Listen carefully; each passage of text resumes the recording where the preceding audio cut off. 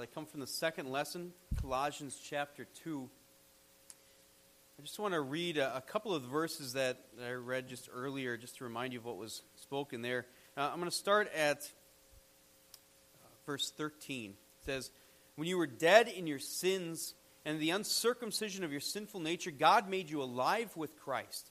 He forgave us all our sins, having canceled the written code with its regulations that was against us and that stood opposed to us.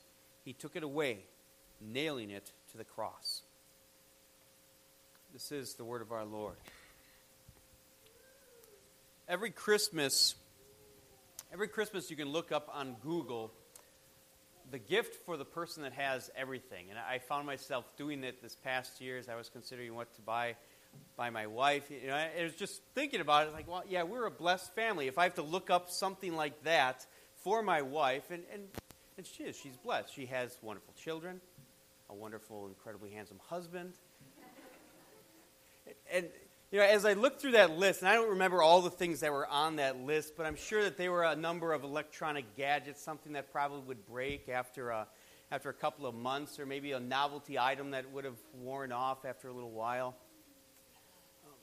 But it is interesting just to think about the gift for the person who has everything. If a person has everything, how could they even get a gift that they don't have, right? The concept doesn't really make sense. Today, we are not talking about contentment. Although contentment is something that we think about when we think of the everything that Christ won for us. You know, when we preach on contentment, we talk about how be happy with what you have. Be content with what you have. But there's always that implied idea in the back of your head, but you don't have everything. Be happy with what you have because you don't have everything. There's something sad about that, isn't there? Content. But what if what Jesus won for you on the cross leaves you lacking absolutely nothing? What if what Jesus won for you on the cross really could be described as everything? What if we really were the person who had everything and there's nothing that could be given to us that can make us happier or more content? Let's begin today in the middle of our lesson. I want to start in verse 9. If you want to open up your bulletins to that. Verse 9 in chapter 2 of Colossians. It says this, "For in Christ all the fullness of the deity lives in bodily form, and you have been given fullness in Christ." Now the word that sticks out here is fullness. Think about all of who God is. The fullness of God was bottled up in the one man, Jesus Christ. But then it goes on as far to say that you have been given fullness as well. Well, in what way? What kind of fullness have we been given? Well, you see, there was a time when we lacked everything, when we had nothing, when we could do nothing by ourselves to scrape our way out of the pit of hell that we were headed towards. But when our God looked at us in that state, He didn't do what we do when we see someone poor and begging on the side of the road here in New York City. Just give them a couple of bucks, and maybe we only do that on a good day. No, our God decided to give us everything. Not just His credit cards, not just all of His savings. He decided to give us His Son. But that's not where the gift ended. He goes on to say this in verse 11. "In Him you are also circumcised in the putting off of the sinful nature, not with a circumcision done by the hands of men, but with a circumcision done by Christ." Now understand what he's saying here. Do you remember what circumcision was all about in the Old Testament? It marked the people of Israel as different in this world. It marked them as the people of God. And so he says that through faith you are circumcised, spiritually speaking. You are a child of God. And understand what that means then, that God not only gave to you His Son. The gift didn't end there. It continued to say that now I've also made you my sons and daughters. But that's not where the gift ended. He continues in verse 13. It says, "He forgave us all our sins, having canceled the written code with its regulations that was against us. He took it away, nailing it to the cross."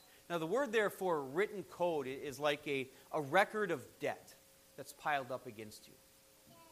And we say that very often, that Jesus paid for our sins. And he paid for each and every one of our sins so that there's no more debt for us. And he took that receipt and he nailed it to the cross. It's been there for 2,000 years. The work is done. Debt. In America, I think we understand debt pretty well. The average U.S. household in America has, just on credit cards, $16,000 worth of debt. Okay. Now imagine if someone would pay that credit card debt for you. Imagine if someone would pay all of your debt for you. That would be a pretty great thing. But imagine if then you were also given a prepaid, unlimited credit card. We would have everything. We would never be in need of anything again. It would all be ours, right? And would we abuse something as good as that? Yeah, we probably would, but regardless, it's ours. You see, there are some people who at times, and maybe you've been asked this question by others, who try to challenge Christians, and they ask this question. They ask, so you're saying Jesus went to the cross for all of your sins, and so now, because Jesus forgave you all your sins, you can go out and commit whatever sins you want to. Do you know how I answer that every time? I say, that's exactly correct. Yes. Jesus forgave every last one of my sins. It's all mine. Unlimited forgiveness. Do I abuse it sometimes? Yes. Do other people's abuse it sometimes, and even very often? Yes. But the problem was never with the gift. The problem was never with God. The problem was with us. God has given to us an incredible gift. You are left lacking absolutely nothing. You have been given everything through what Jesus did for you on the cross.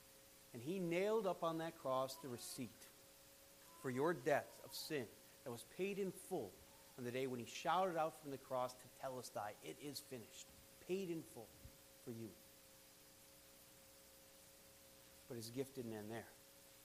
It went even a step further so that you could know that everything that he did 2,000 years ago was for you. This is what it says in verse 12.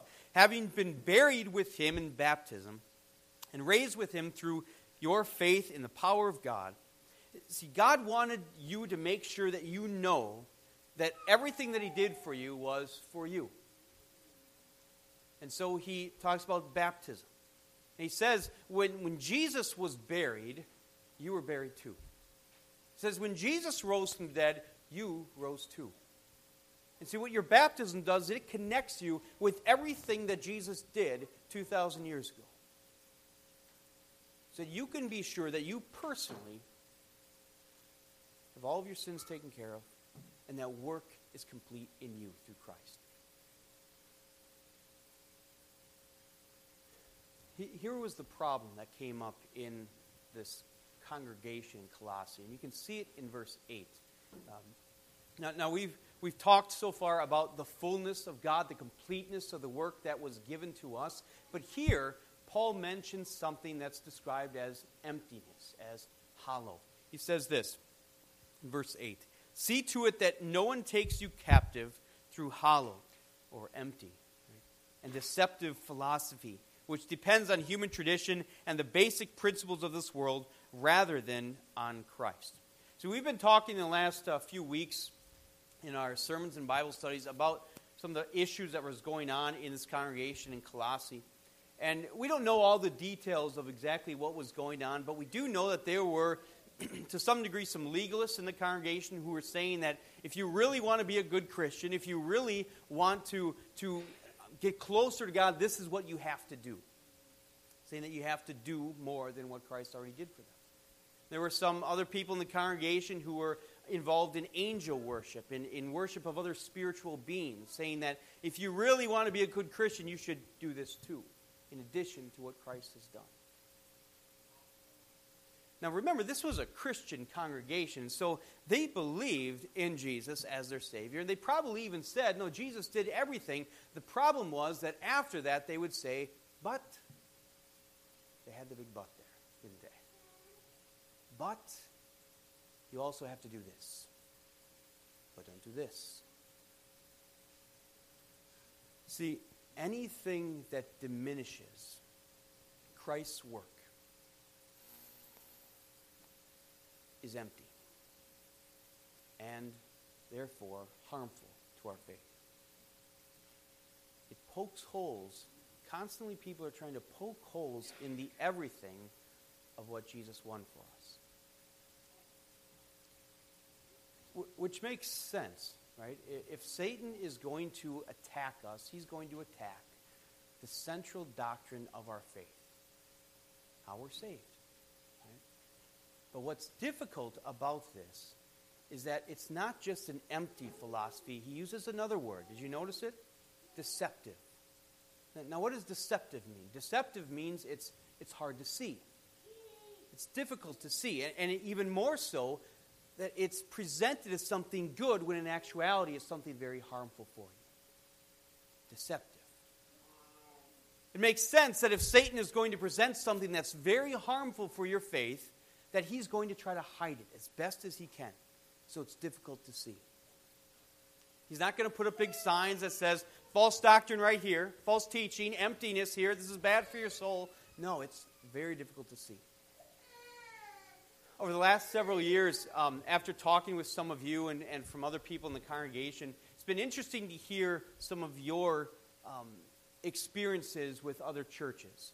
When you've been to other churches, and a lot of times what happens, some of the times what happens is you come back and you say, I didn't notice anything wrong with what the pastor was saying in the church. And I suppose that's surprising because the only difference between different denominations of Christians is what we teach about the Bible. Right? So you would think it would be obvious to everybody when those things are taught, but that's not the case, is it? It's actually very difficult. And that means one of two things. On that particular Sunday, when you were there listening to the pastor preach, he preached everything in accordance with God's truth actually says. And I hope and pray that that is always the case. Or it's the other option. That there was something that was there that was false and against what God's word says, but it was hidden and difficult to see, like a tasteless, odorless poison. And so we have groups around even our city who will say something like, Jesus Christ started the work of salvation for you, you just have to finish it. But I thought our salvation was complete. And there's another group who will say, Jesus did everything for you, there's nothing else that needs to be done, almost. You just have to make your decision for Christ, and you just have to live by like this and make sure you don't do this. And then it's complete. Well, I thought it already was complete. I thought the receipt was nailed to the cross. Well, there's other people who will present it as, well, yes, everything was done for you by Jesus. Just make sure that when you repent, your repentance is truly sincere, because if it's not sincere, it's not yours. Well, I thought my salvation was complete. It's a hollow and deceptive philosophy. Difficult to see, difficult to hear. This a week ago, Verizon Fios just came into our neighborhood. And when they finally hooked up everything, there were Verizon salesmen all over the place. They came to our door, I invited them in, and we were talking rates. And I don't know how it happens, but how we went from talking about internet rates and plans to religion. But that's what happens in my house sometimes. And as we were talking about this, she was telling me, she was a Hindu woman, and she said that she does not believe that Jesus is the only way to heaven. She believes that there are many ways to heaven, but she believes in being positive, being good to other people, and she started listing off all the good things that she does, how she helps out at many different places, feeding the poor, helping other people, handing out clothes to other people. And then she looked at me and says, well, what do you do at your church? I said, well, we tell people about Jesus. And we show them the way to salvation. And she didn't say it, but from the look on her face and from the way the conversation continued on, what she wanted to say was, that's it? Right? That's it? She made me feel, and she looked at what we do and what we believe in as if it wasn't enough. as if the completed work of Christ was lacking, that something more needed to be done to really get in a good relationship with your God. See, this lesson for today, in that one verse, verse 8, is a warning for us. It's a warning for you and me to not fall into that deceptive and hollow philosophy that is found in so many parts of the city and of this world. But the thing is, if it is deceptive, if it really is difficult to see, how are you or I or anybody, how are we going to see it? How are we going to notice it? And the answer is found in our first couple of verses that we have in our lesson today, verse 6 and 7. It says this: "So then, just as you received Christ Jesus as Lord, continue to live in him, rooted and built up in him, strengthened in the faith as you were taught, and overflowing with thankfulness." So he presents this picture of how you can get stronger and stronger in faith, and how you can be like a rock, like a tree, that nobody can move you. And it's only done through God's word and his sacraments.